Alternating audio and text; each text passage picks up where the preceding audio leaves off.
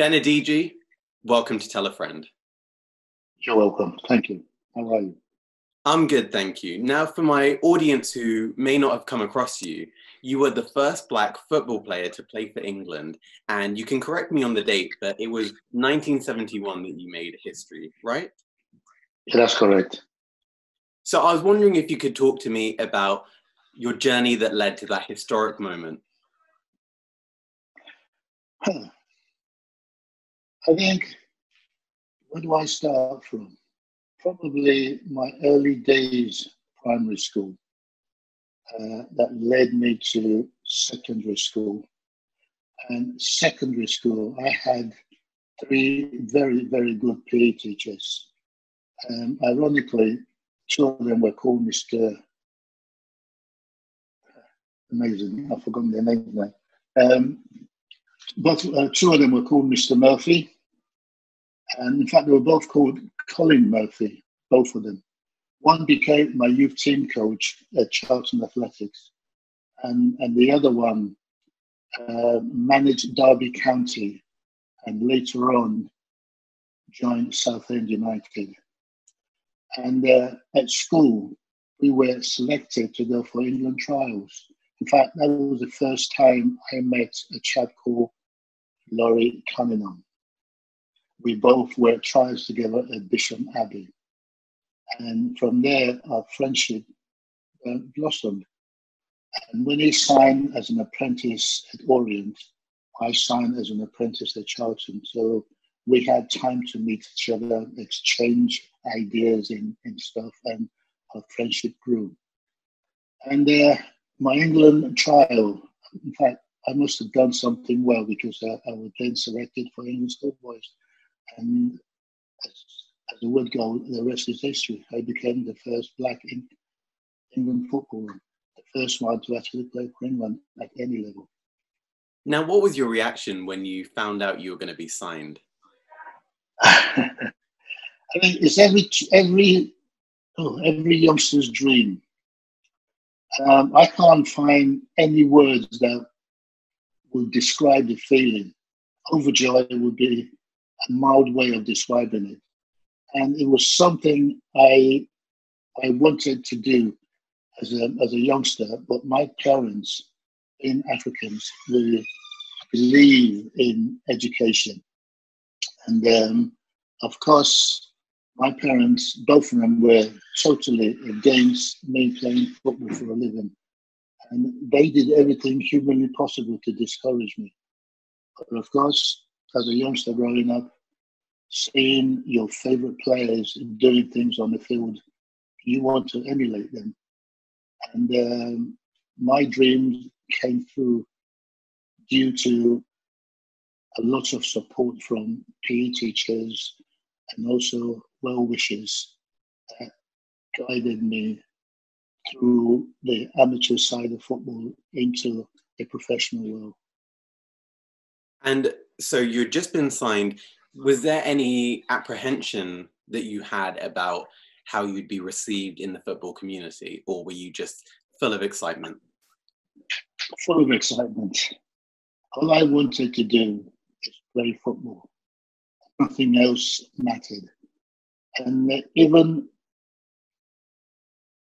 my parents, who actually wanted me to become someone in our society, as in having a degree, because we Africans, in fact, we came to England to spend the minimum or a maximum of 3 years study and then go home. This is my parents' generation. And some of them did exactly the same thing. They studied after 3 years, went back to Africa and set up their own business or did what they studied here back home. So my parents wanted me to become either a lawyer or a doctor. My line of work rests on sports. Football at that age is something I could do without trying too hard. Educationally, not too bad, but I preferred football I preferred sports rather than education. Now, which part of Africa were your family from? Because I'm from East Africa. I'm from West Africa. Yeah, I'm from West Africa. I guess from the name, Yes, my parents are, well, Nigerians. And they actually came to England in the mid-60s. And I joined them a few years after that, well, mid-60s as well. And I just enjoyed the freedom that we had here in England in terms of expressing yourself in things that you do, especially in sports. And the fact that I can express myself, the fact that I had the freedom to do what I wanted to do within reasons, of course. Football was something that I dreamed of. I mean, back home, you see and you hear of all these famous names, and then you're now here in England. You can see them. You can even go and watch them and touch them and ask for their autograph. And I was in my element. Now, with the freedoms you speak about, back in the late 60s and continuing on to the 70s, there were also heavy restrictions placed on non-white individuals. And I was wondering, talk to me about the social and political climate during the time that you were growing up in the UK. Well, I think young footballers these days, they all talk about racism in football.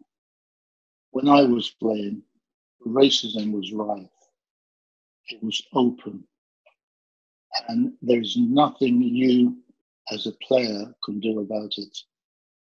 Now, the first time I actually experienced racism was when my father and I were out and we saw an advert saying room to let.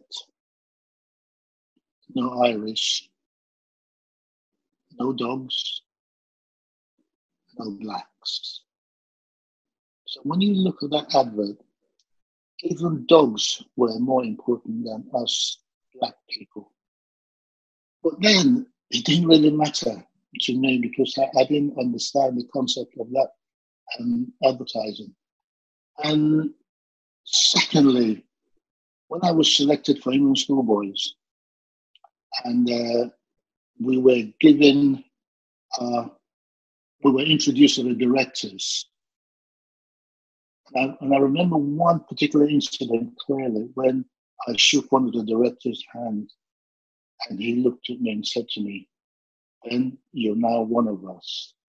I didn't really understand that statement until my first game at Wembley.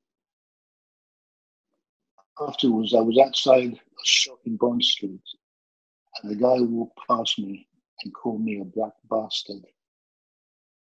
And I looked at him. A few hours ago, running around representing England, I was okay. I am now in my civil clothes. I'm regarded as a black bastard. That statement stayed with me for a very, very long time. And it continued. Because every time I played, I either had bananas thrown at me, I was called names.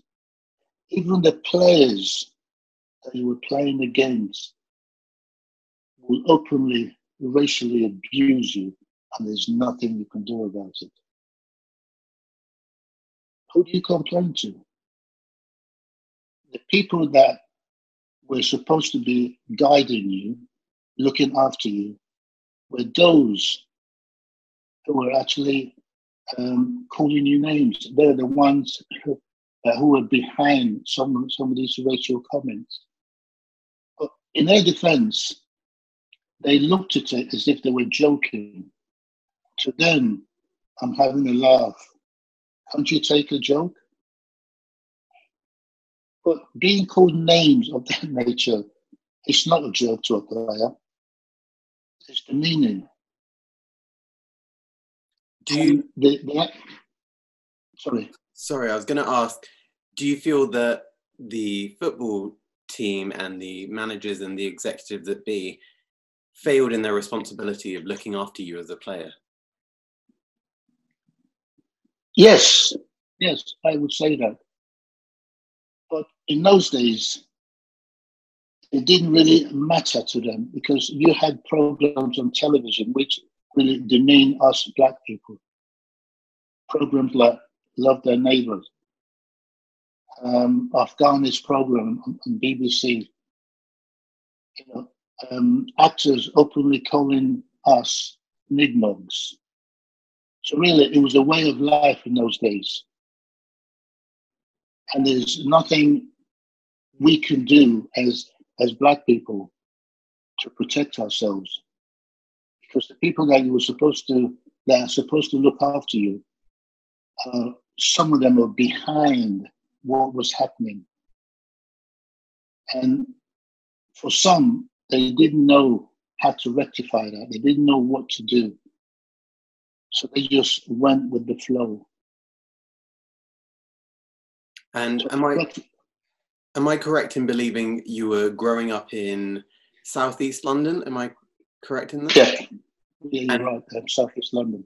And I've seen from my reading that during this period, there was also a younger, more radical black generation that was coming up at that time, very active in London. Were you aware of this resistance that was going on at that time? Yes, I was, but I had to turn a blind eye to that because to us, if you really wanted to succeed in what you're doing, as in football, you stayed well clear of anything that might get you into trouble. So, yes, I stayed away from it. In those days, the emergency of the first batch of skinheads were around then. And as a black human being, you had to look after yourself any way possible. If it meant running away from trouble, you did it. If it meant fighting your way through trouble, you had to. And there were times when they would corner us, and you had to fight your way through that. How you did it didn't really matter, but as long as you got away from it. But as young footballers then, we had to stay away from trouble any way we could do it. And I always look at black sports players, and many of them get racist abuse like we're talking about. And I always think how weird it must be for them, where you're in a position where you're, you know, either representing your nation, you're providing entertainment for people, and those same people are the people that will easily disregard you at the drop of a hat. Was that a weird conundrum to try and get around? Yes, for some of them, it's the fear of the unknown. Because home supporters, some of them are okay, but the away supporters are the ones that you have to look out for, because they would do anything possible to put you off your game. And when that happened, when I was playing, for me, it meant that I was doing something that was hurting them. So that gave me the courage to actually play even better. Because if I wasn't a problem to them, they would have left me alone. They wouldn't say anything. They wouldn't throw bananas at me. So I must have been doing something that is affecting their team or the players that were playing against that made them do what they were doing. And I remember one incident at the end of a match. A lady looked at me and asked me a question. The question was, in Africa, do you still live on trees? For a split second, I was shocked. So my reply was, sorry, ma'am, no, we don't live on one tree anymore. We moved from tree to tree now. and she was shocked by my reply. And things like that used to happen. Endless time I had bananas thrown at me on the pitch.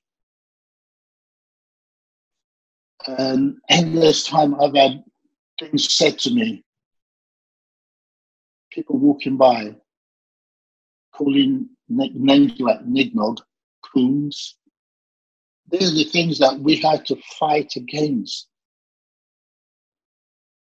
And at times, it was so demoralizing that there were times that I actually felt like giving the game up totally because of what was happening in those days. But young footballers nowadays, well, they've got it slightly easier.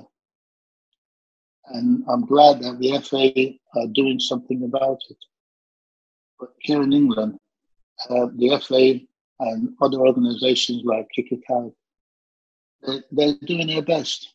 There are other European countries that need to up their method of stemming this particular racist behaviour that is happening. It can't go on. It has to stop. Now, often when we're talking about racism within football, especially, it gets reduced down to just rowdy, ignorant fans. Do you believe that the issue of racism from the 70s and still today lies in the top level of management? That's a very good question. I can't say what happens now because I'm not in the game. But I still believe that it happens at the top level, but in a subtle way. But the terrorist behaviour in football clubs is still there. And in my opinion, racism would not be eradicated in my time. We might be able to stop it happening in the way that it was in the 70s. But to actually eradicate racism from football is going to be a very, very difficult thing to achieve. And when you look at in America with Colin Kaepernick taking the knee against the national anthem and against racism over there, do you wish that something similar had happened back when you were playing? That same resistance occurred? I wish he did, because he would have sent the message home quicker than he is doing now. But in those days, you didn't really want to bite the hand that feeds you. Because as a black sportsman, if you stepped out of the circle, you're regarded as a troublemaker. So you had to play along to make sure that the people who are paying your wages, who are looking after you, are happy as long as you perform well. And when you look there at are times, sorry, carry on.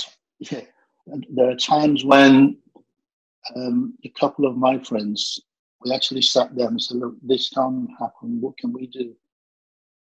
The reply will come back, what can we do?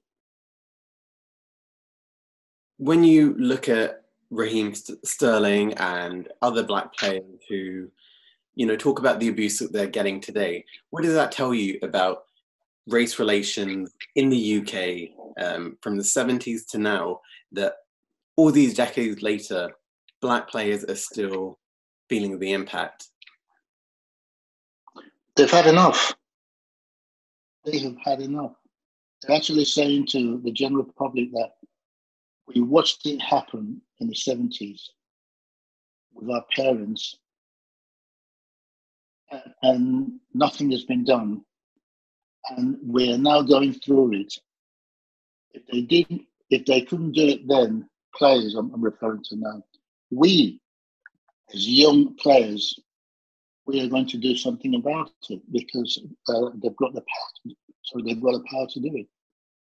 We didn't in those days. They have had enough. They're saying this is enough.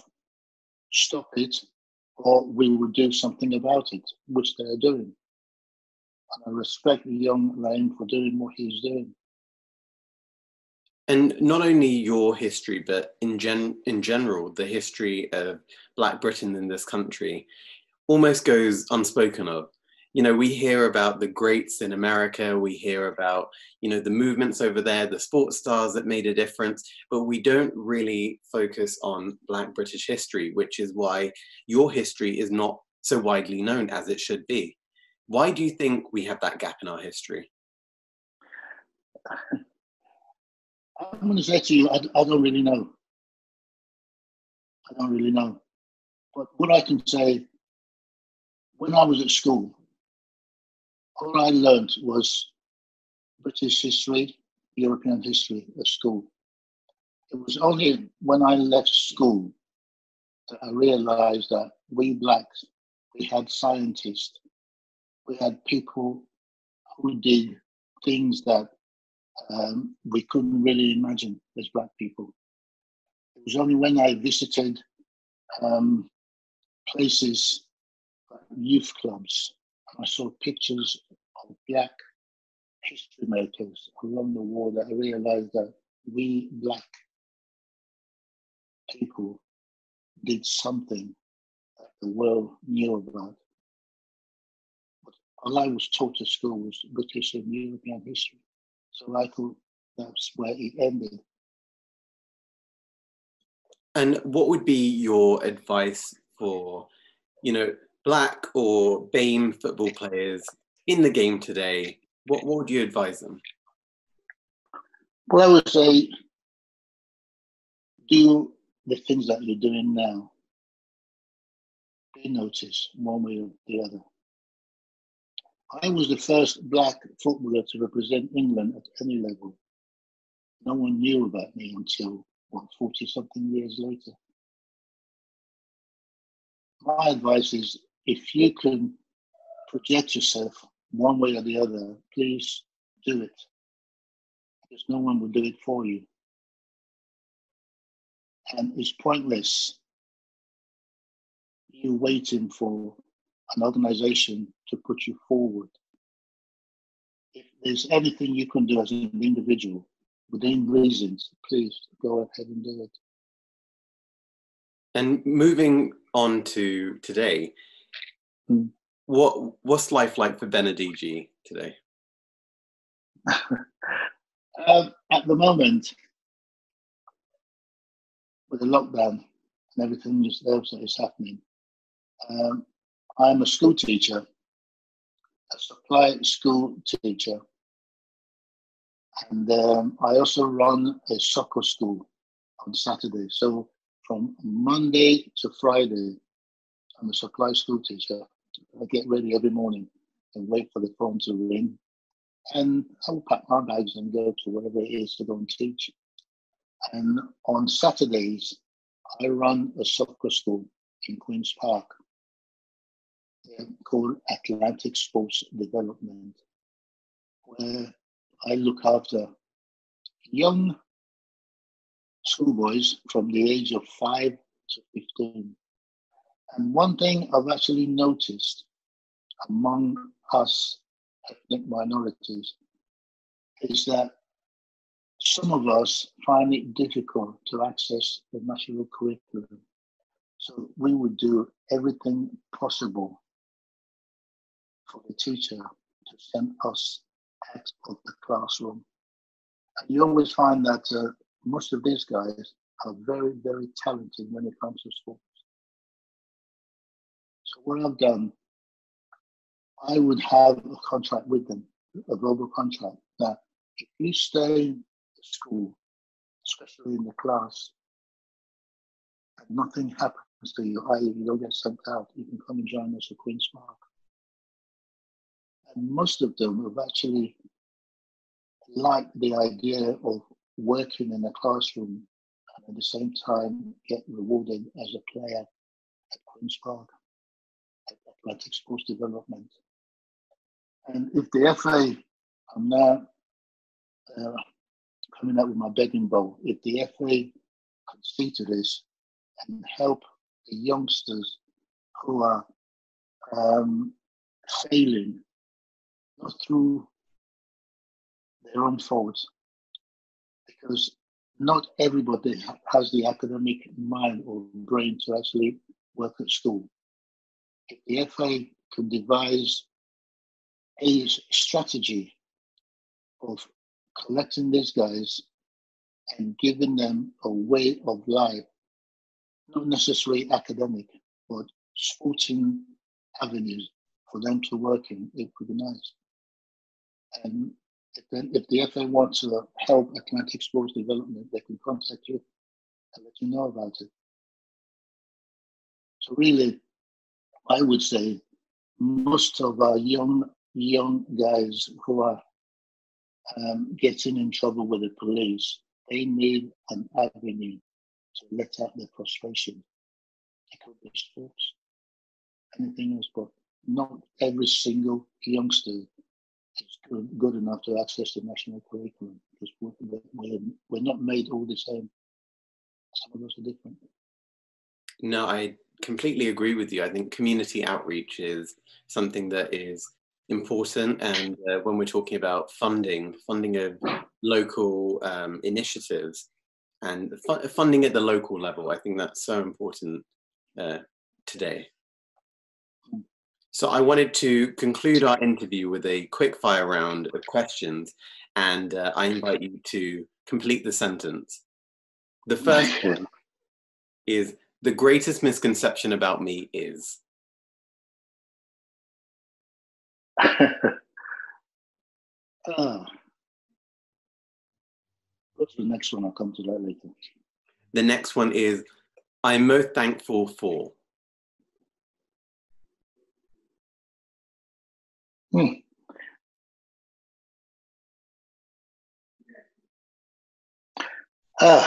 The gift of God that was given to me, i.e. to be able to do something that I enjoyed, which is football. My biggest regret is? My biggest regret.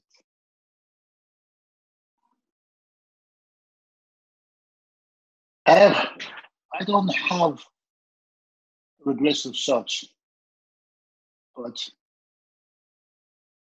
my regret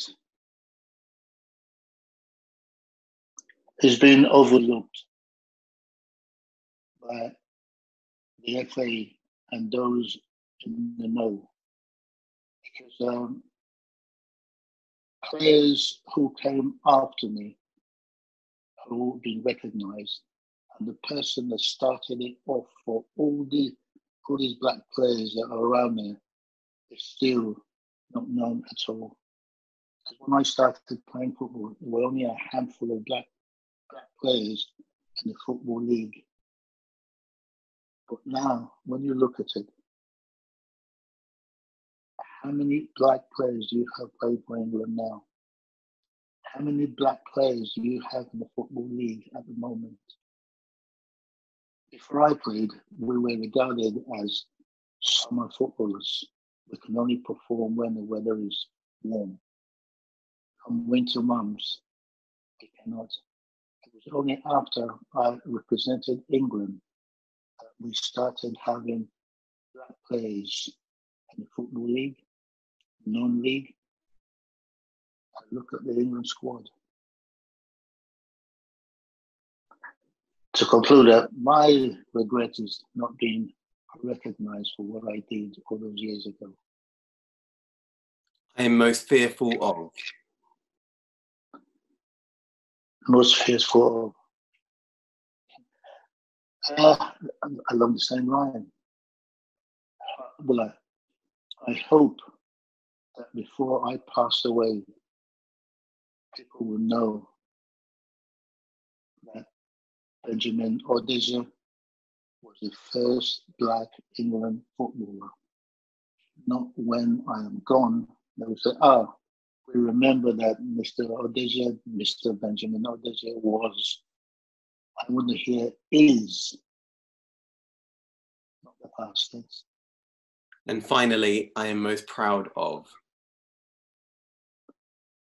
I am most proud of my achievement, being the first black England footballer. I don't think anybody can say, oh, they did it, or having your name rubbed off the history book to put someone else's on. I can't do that because Mr. Benjamin Odeje is the first black footballer to play for England. Let me just add something else. Years ago, when my children were small, they used to go to school during Black History Month. They would proudly say, my dad was the first black England footballer, and there would be a wall of silence. A few seconds later, a roll of laughter, as to say, you're lying. Your dad wasn't the first black England footballer, because the history book doesn't say until a few years back when the BBC came to Queen's Park to do a recording, which is now on YouTube. And my children now can go out and say, I told you so. My dad is the first black footballer to play for England. Because even my own children started doubting me. One of them sat me down one day and said, Dad, you know how much we care and love for you. Were you really the first black England footballer? I brought tears to my eyes. You know, my own children were doubting my achievement. But I would like to be recognized while I'm still alive, not when I'm gone. Well, let me tell you, all the football players that are here now, the Raheem Sterlings of today, they all stand on your shoulders. So, you know, we see you and we do hear you, and we thank you for what you did. Brian, it was a pleasure speaking to you. Thank you for joining me on Tell a Friend. My pleasure.